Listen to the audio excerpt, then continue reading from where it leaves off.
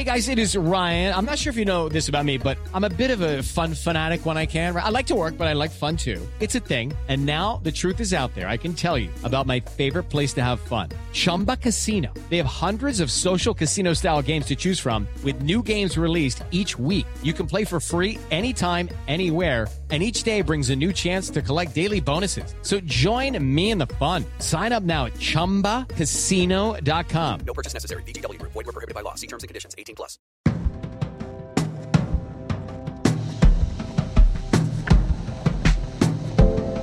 Welcome to Scream Talk, Emmy edition. And this week, Michael Schneider, the executive editor of IndieWire, and Ann Thompson, that's me, the editor-at-large, the movie maven turned TV not expert, learning at the knee of Michael Schneider, as it were.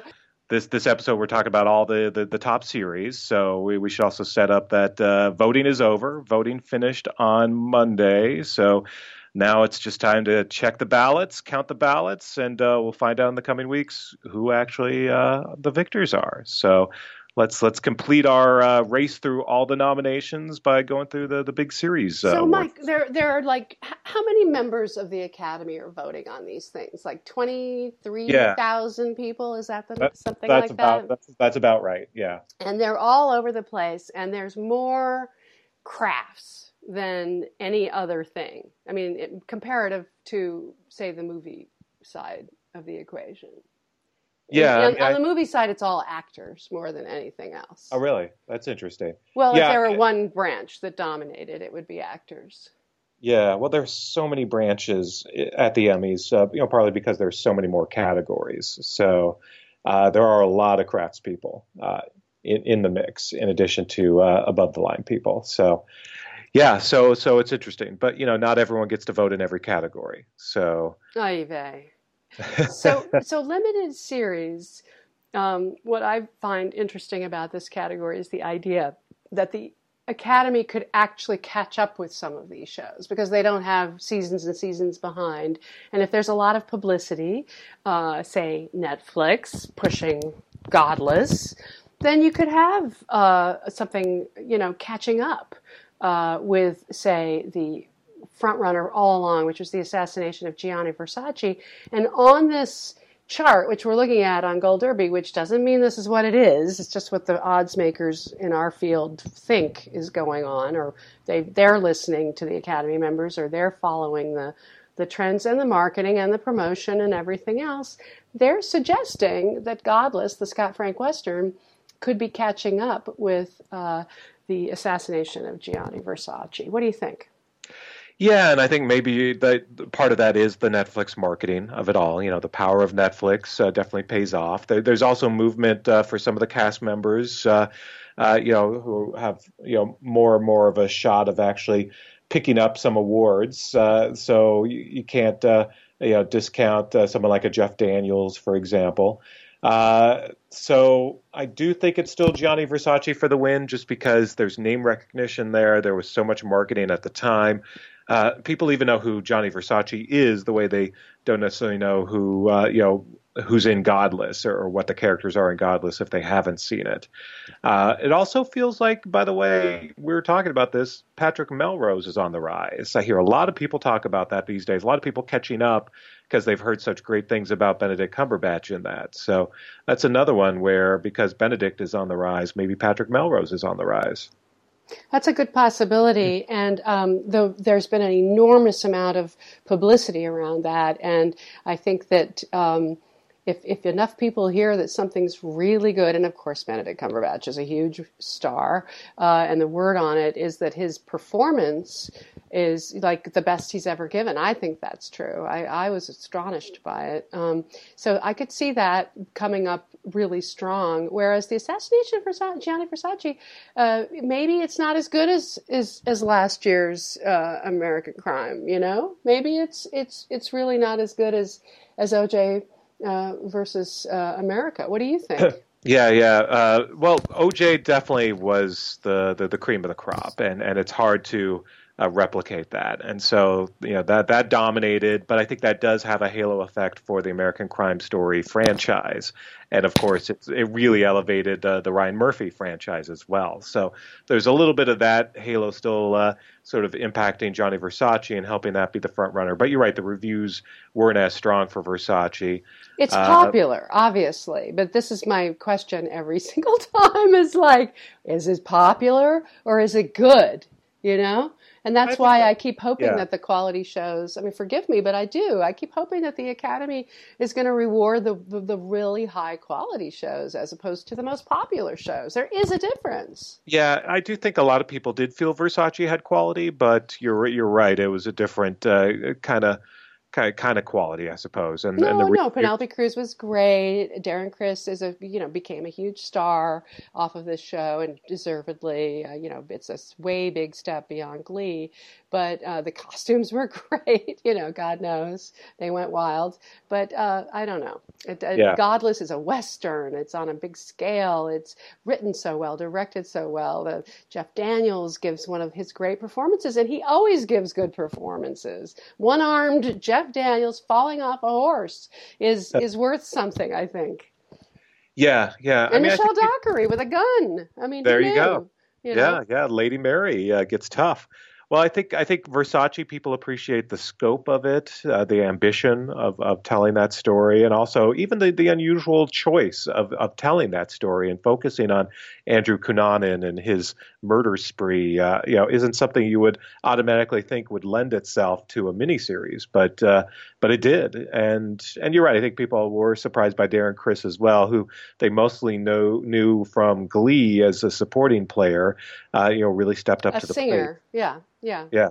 And so the bringing up the rear, as it were, in this category are Genius Picasso, which of course had a great performance by Antonio Banderas, and The Alienist, which is I was surprised it got nominated in the first place, frankly.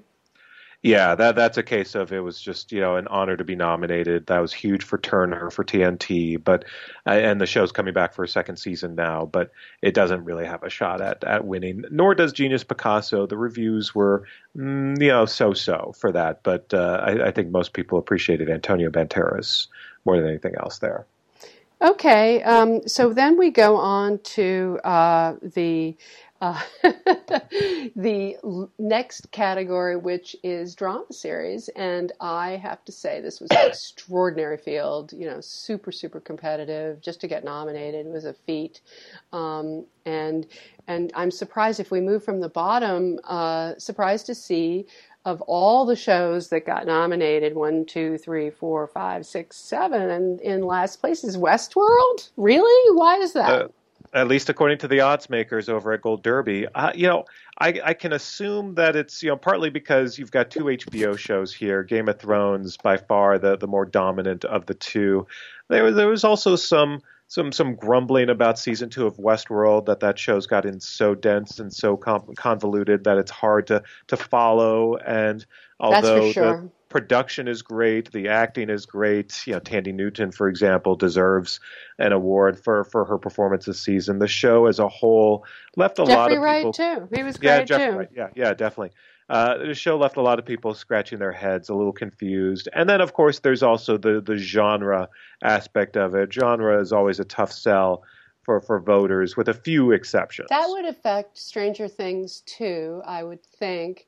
And then I would argue that Game of Thrones escapes that, because just by the sheer scale and scope and cinematic virtuosity that series has always demonstrated, as if it was a series of 2-hour movies almost. Yeah, every once in a while a show, a fantasy or a sci-fi show manages to escape the genre stigma. Game of Thrones, one example. Lost in its heyday was another example of a show somehow sort of transcended the idea of it being sci-fi. But most shows, when they sort of are in that league, have a hard time even getting nominated. So the fact that Stranger Things and Westworld were nominated and are regularly nominated is a huge feat. Well, they have scale too. I mean, and they both have great visual effects, and they both have atmospheric sets and design, and they all know what they're doing to get us where we need to go. But again, Westworld ended up having us scratch our heads and go, "What the hell is going on?" Which is not necessarily it creates water cooler conversation. It creates the need to read, recaps, but not necessarily the best way to make an accessible show. And then there's The Crown, sort of dwindling down to fifth place according to Gold Derby. I love, period, costumes, extraordinary performances, great directing from people like Stephen Daldry, Oscar winners, Peter Morgan, the most extraordinary writing. He wrote the whole thing himself. And yet, I still don't feel the love for this show. I would say, even if it ends up in fifth place among, hundreds of great scripted series, that's a pretty good record. But you look at the other four nominated shows, and it's hard to argue against them. So you got This Is Us, which is a different kind of show than the other nominated shows. It's a network show. There's a lot less gruesome death in this show than most of these other nominees. That's what was wrong with Westworld. It was just like a killing spree for the entire season. Yeah, but that's true with a lot of these shows. But yeah, so This Is Us. It is including the Americans, right? This Is Us is a network show, so there are a lot of people who are still rooting for a broadcast show to come on strong, and a lot of support for Sterling K. Brown and the rest of the cast. Sterling's likely to win another Emmy for Best Actor in a Drama, so the show will definitely get the love there. So This Is Us is an okay show, but I would think that Sterling K. Brown would be the person that would be the obvious recipient of the love in that situation, as opposed to the show itself. Yeah, and he is, and so he'll win. The show won't. Yeah. So I think that's how that'll be rewarded. And then the Americans is such an interesting case because it's the last season. This is the last chance. It's so resonant. It's so political. It's so contemporary. Why isn't that in better shape as opposed to third place? I think because ultimately you've got two titans battling it out for the Emmy. You've got Handmaid's Tale and Game of Thrones, and both are previous winners. Neither has gone up against each other, however, until this year. So it could be. It's kind of feels like a toss-up at this point, with the edge toward The Handmaid's Tale.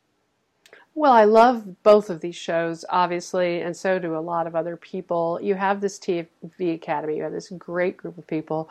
Why couldn't there be a kind of intense race to the top with a surprise emerging from the pack? Why is it so obviously these top two? What if they knock each other out and the Americans becomes the winner? I suppose that could happen. It feels unlikely though, just because there are enough voters for both Americans and for both Handmaids and Game of Thrones that both could get a lot of votes, but one just gets more than the other one. Americans, we have seen shows in the past that in its final season has, finally won the big award. Most of the time, though, by the time a show's in its last season, the support has waned a little bit. This one has picked up support, though, over the time. Yeah, and that's thanks to the fact that the critics love it. The critics loved it. The first couple of years, the awards folks didn't really pay attention to it, and that's thanks to the critics, really banging the drums hard on the Americans that the Emmy voters finally caught wind of it and finally picked it up and made it a nominee. So that's made it suddenly a big contender, but is it enough of a contender to beat out Game of Thrones or Handmaid's Tale? That's a tough one. Well, Handmaid's Tale I love, of course, and again, I would argue Elizabeth Olsen, wouldn't she be the most likely winner here? Why is it the show itself? It's perhaps not as well reviewed in the second season as it was in the first. It was extremely violent and grim. I loved it. I thought it was extraordinarily well executed, of course. But what if that took it down a peg or two? That's possible. On the flip side, Game of Thrones has been off the air for about a year now. This season was last summer, so it's been a while. There's a little out of sight, out of mind for Game of Thrones. Yeah, they've been campaigning a lot, but to a certain degree. But we've seen the Ice Dragon. We've seen some of the big battles brought back into our minds. An extraordinary season, really. And but they could be saving their thunder for the next round, the final round. Again, it could be the last throes of Game of Thrones that will be rewarded in the end. Yeah, it still has time to one last shot next year. In the meantime, Handmaid still feels relevant. With Me Indeed. Too, Time's Up, and then of course what's going on in Washington right now, and trying to curb our liberties and democracy in general.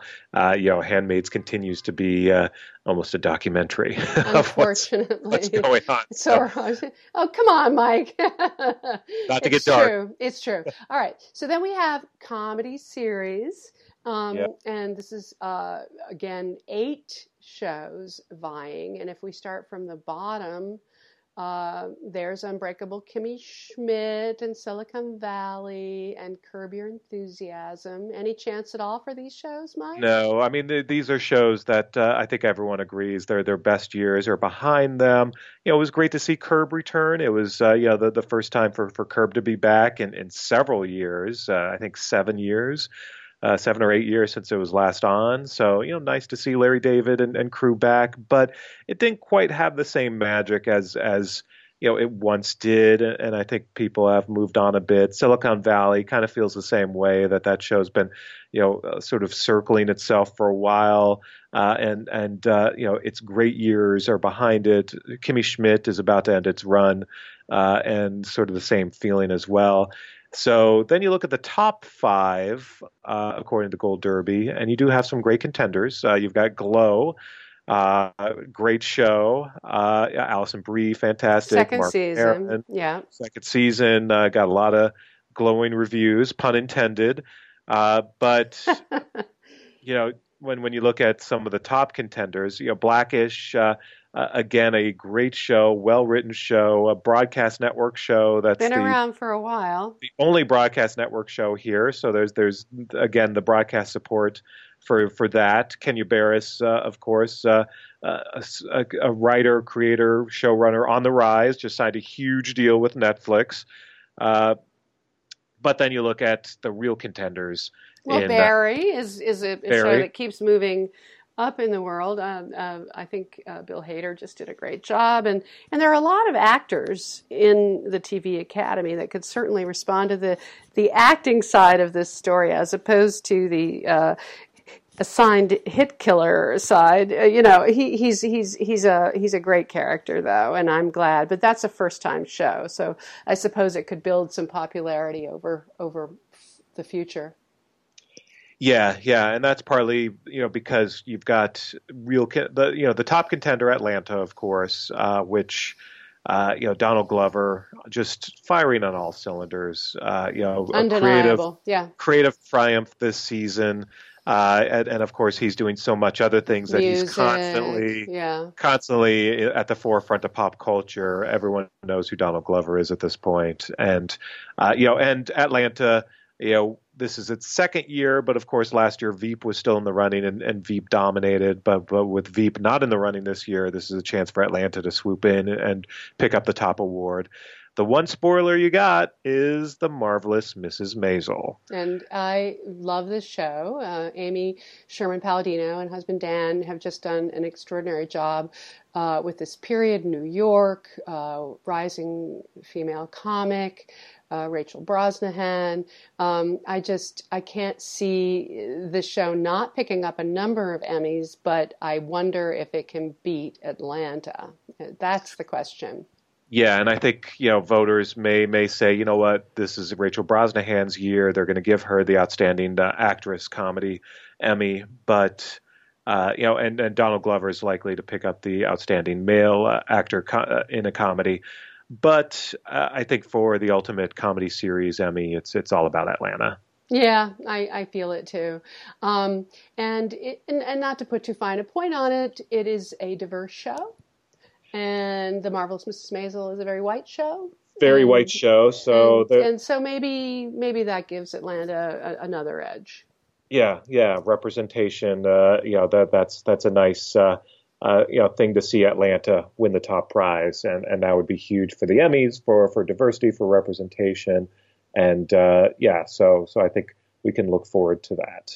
So I'm heading off into fall film festival mode. I get to make the pivot over to my movie roots and get back into what is the beginning of the Oscar season. Yeah, so are you excited? I am. What's the narrative? So what's happening is today is Venice is on its, has launched, and the head of the jury, Guillermo del Toro, is talking about equal representation in the movie industry at his opening remarks. We're going to see Star is Born. We're going to see First Man from Damien Chazelle with Ryan Gosling going up into space. We're going to see and Walking on the Moon as Neil Armstrong. Yeah. We're going to see a whole lot of top directors and Oscar hopefuls unveiling there and then at Telluride as well. Roma from Alfonso Cuarón goes back to Mexico City, black and white, digital, incredible immersive sound, recreates his youth in the 70s. And he's obviously the director of Gravity, not to be ignored. And we have and we've got the latest from Mike Leigh, from Paul Greengrass, the great auteurs. Jacques Audiard goes into English with a Western called The Sisters Brothers with John C. Reilly and Joaquin Phoenix and Jake Gyllenhaal, all sorts of good riches. The final assemblage of Orson Welles' The Other Side of the Wind, which is a Netflix project with a Morgan Neville doc attached to it. Lots of riches. This is the time of year when everybody's hopeful and hope springs eternal. I want to see The Favorite, which is Yorgos Lanthimos' period drawing room court comedy with Olivia Colman as Crazy Queen Anne, Rachel Weisz and Emma Stone as her ladies in waiting. Can't wait to see that one. That's going to be opening night of New York, which is after Telluride in Toronto. Well, I'll look forward to all the coverage and also checking out some of the films as we head into fall. Thank you, Michael, for your extraordinary tutelage. Thanks, Anne. It's been fun. And now we'll sit back and see who actually picks up a couple of these bad boys in the coming weeks. Bye-bye. Bye-bye. Take care.